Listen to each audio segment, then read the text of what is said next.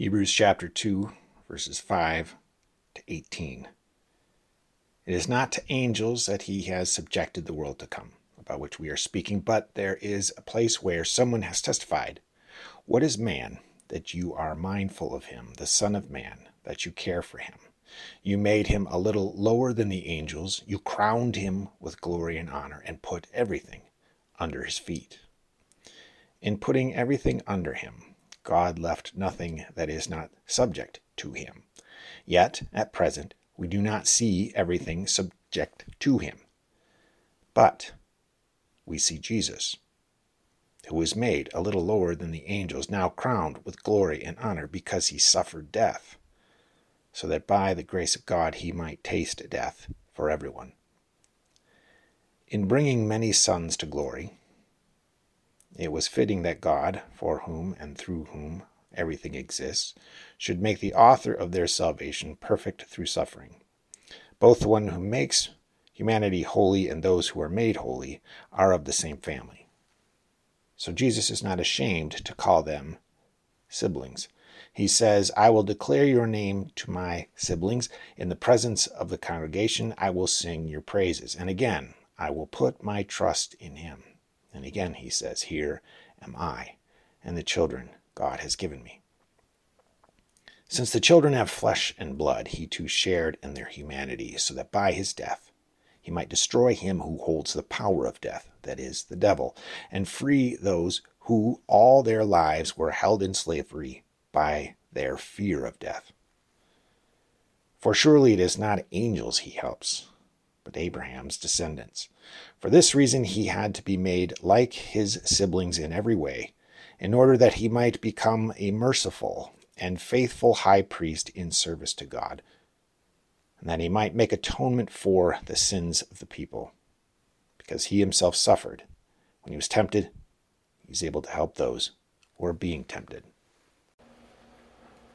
I was 5 years old when Luke Skywalker took his X-Wing fighter down and fired the direct hit that triggered the chain reaction that blew up the Death Star and made Star Wars my all-time favorite movie.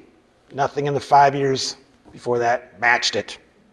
But 3 years later, Empire Strikes Back appeared poised to assume that title.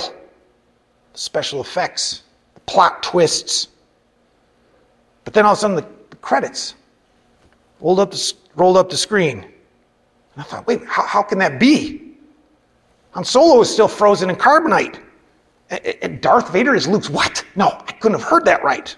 Can't be. You can't end the movie this way. But they did. The emphasis within the book of Hebrews, the Sermon of Hebrews, suggests that its audience is having a similar experience, not in an empire galaxy far, far away, but in an empire in this one, on this planet. In their case, the problem isn't that the end credits have started to roll. It's the fact that the end credits have not started to roll. The long-awaited king had come, died, risen, and ascended. By the power of the Spirit, they had experienced signs testifying to his reign. It seemed like it was time to wrap things up, roll the credits, bring this world to its happy ever after ending. But it doesn't happen. The story continues to unfold, and not in the direction they expected. Almost as if the king wasn't in control. As if their God wasn't the storyteller. Tensions between Rome and Israel are growing. Things are looking bad now, and the future looks worse. Now, the sermon that we know as the letter of the Hebrews does not deny what the readers are experiencing. It makes no attempt to highlight a bright side to what's happening and the threats that are looming on the horizon, like, telling my 8-year-old self, hey, well, at least Luke's now met his dad. No, the troubles are real. But the preacher of Hebrews assures his readers that God does, in fact, remain the storyteller. And in our reading, he sort of reframes Psalm 8. What might otherwise be read as sort of a psalm celebrating humanity's unique standing within the created order. The preacher takes a psalm and presents it as a bit of unfulfilled promise. God puts all things under humanity's feet, says the psalmist.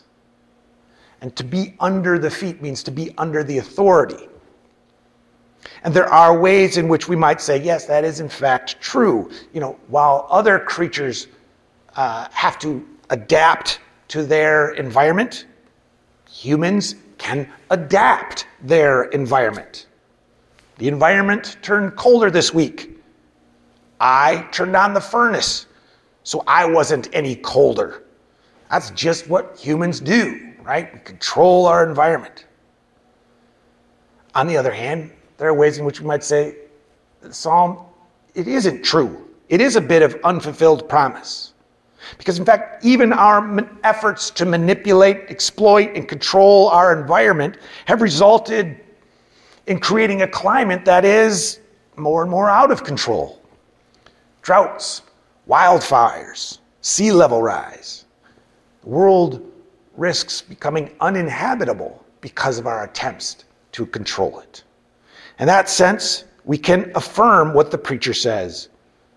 We do not see everything in subjection to humans. Even if we move from a more global to a more local scale. I was talking to a friend who oversees mental health services for a school district in a nearby county. What she had to say was grim. Listening to her, I felt like not only are we not on the far side of this pandemic, we have yet to feel the full repercussions of it. Teachers are expected to get kids caught up, but there are kids entering second and third grade with only sort of a vague memory of how school even works. They're having to start from scratch. And the percentage of kids in high school who cut themselves to medicate their anxiety, she's talking 40, 50%. The number who vape and smoke weed on a regular basis. She's talking about the suspicion that the amount of child abuse is underreported. The number of quality teachers taking jobs in other fields or retiring early, leaving their classrooms to subs who just pass out worksheets and try to keep kids quiet. Yeah, we all needed to stay home to keep this virus under control, under our feet, to use the language of the psalmist. But other things got out of control in the process. So we can identify with the audience of this sermon. The Hebrews, referred to in the book's title. The world does feel a bit out of control. We can feel like a little unsure where this story is heading. And again, the preacher doesn't disagree. He confirms that the world as it is does not appear under control, but he says, we do see Jesus. The promise of Psalm 8 finds fulfillment in him.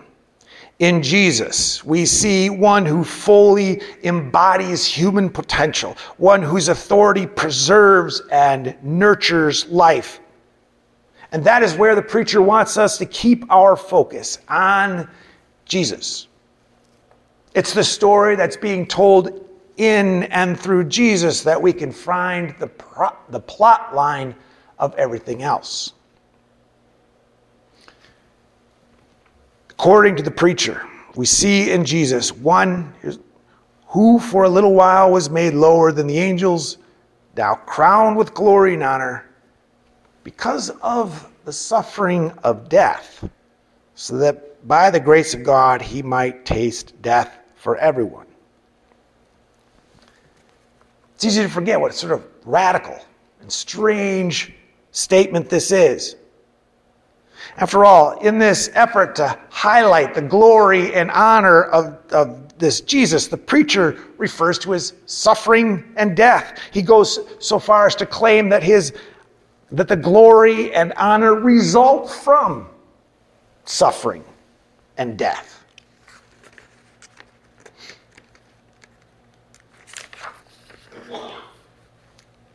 Nothing about his suffering and death was intended to have that result. There is a reason the Romans propped crosses up on a landfill outside of Jerusalem. It was their way of pronouncing someone human garbage.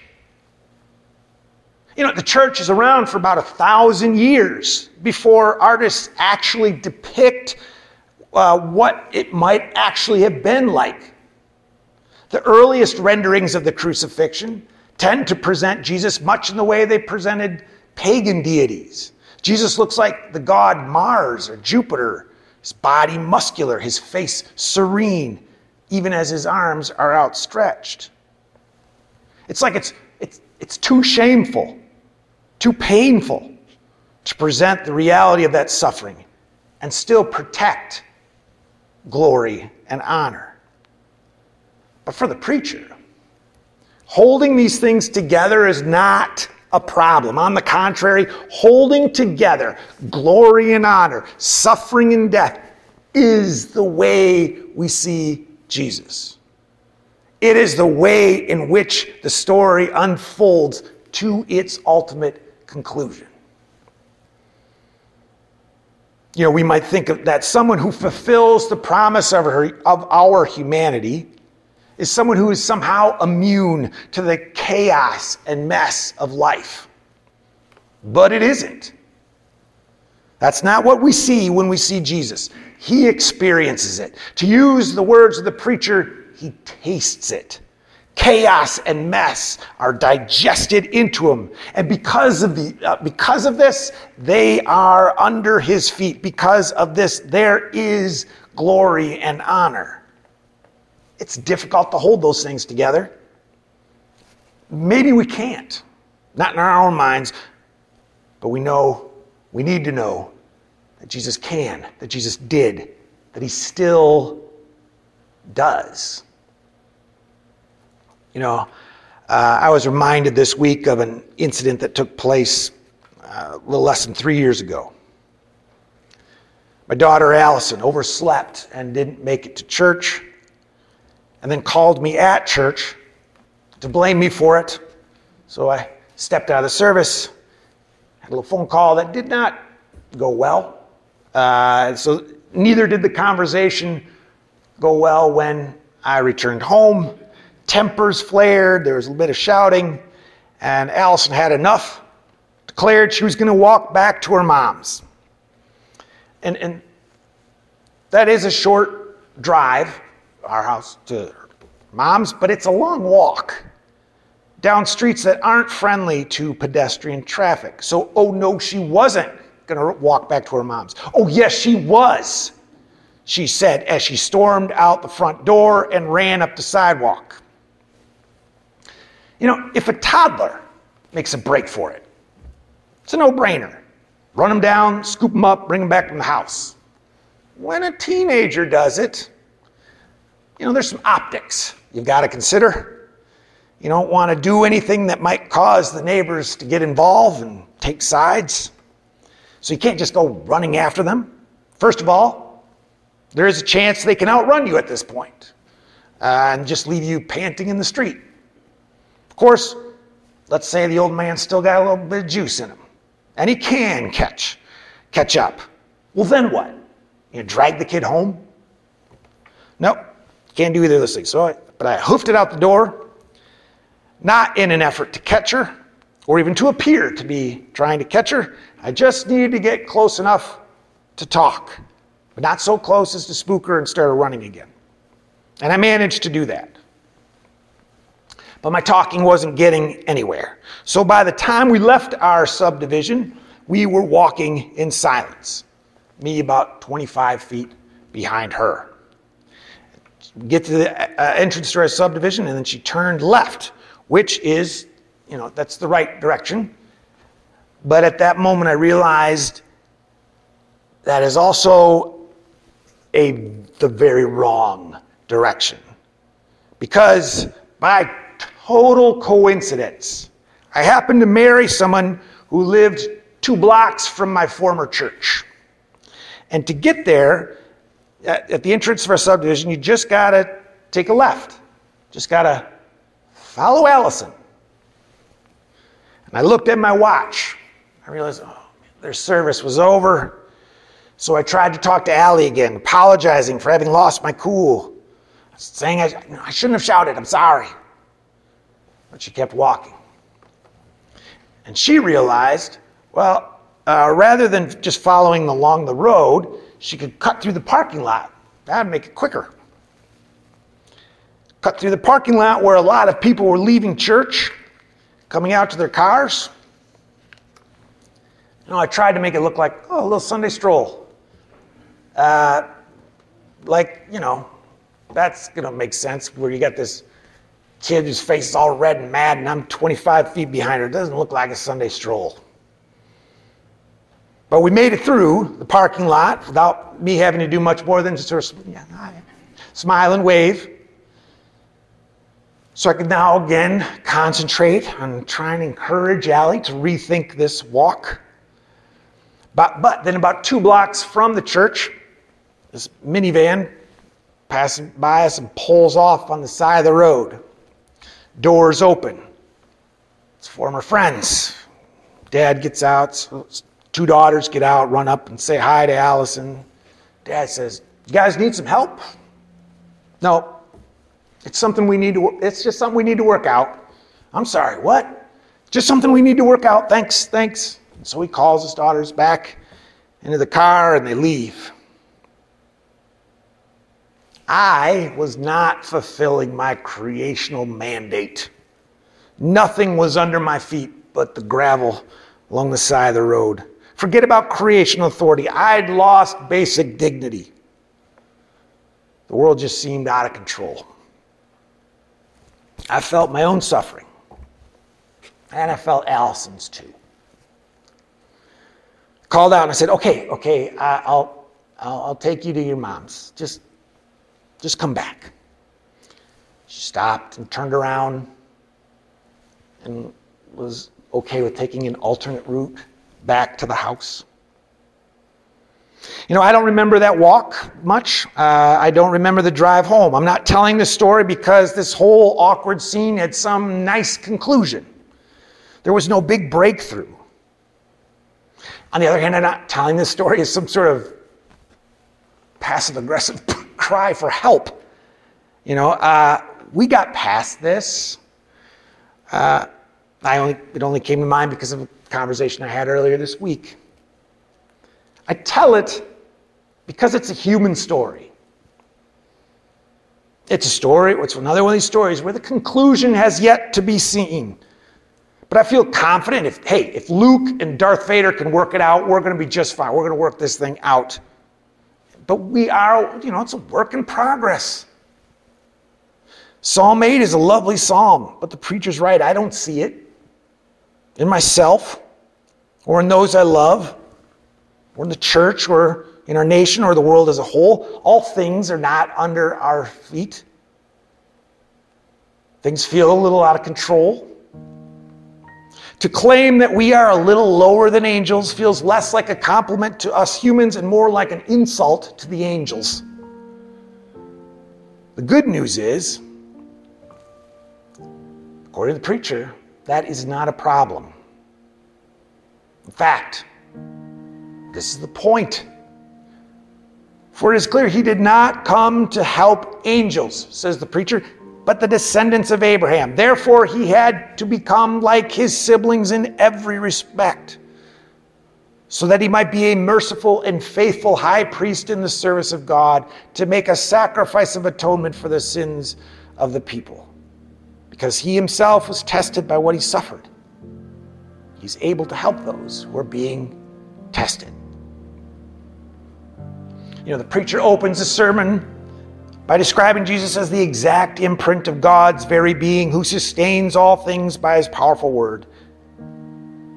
But he is also like his brothers and sisters in every respect. His story is a very human story. He knows our vulnerability because he was vulnerable. He knows our struggle because he struggled. He knows our suffering because he suffered. He even knows that great unknown toward which all our stories are heading. Death, because he died and rose again and put that under his feet.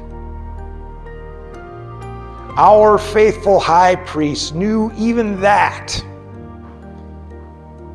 so that we could be assured that when the credits roll on our lives, there will be glory. In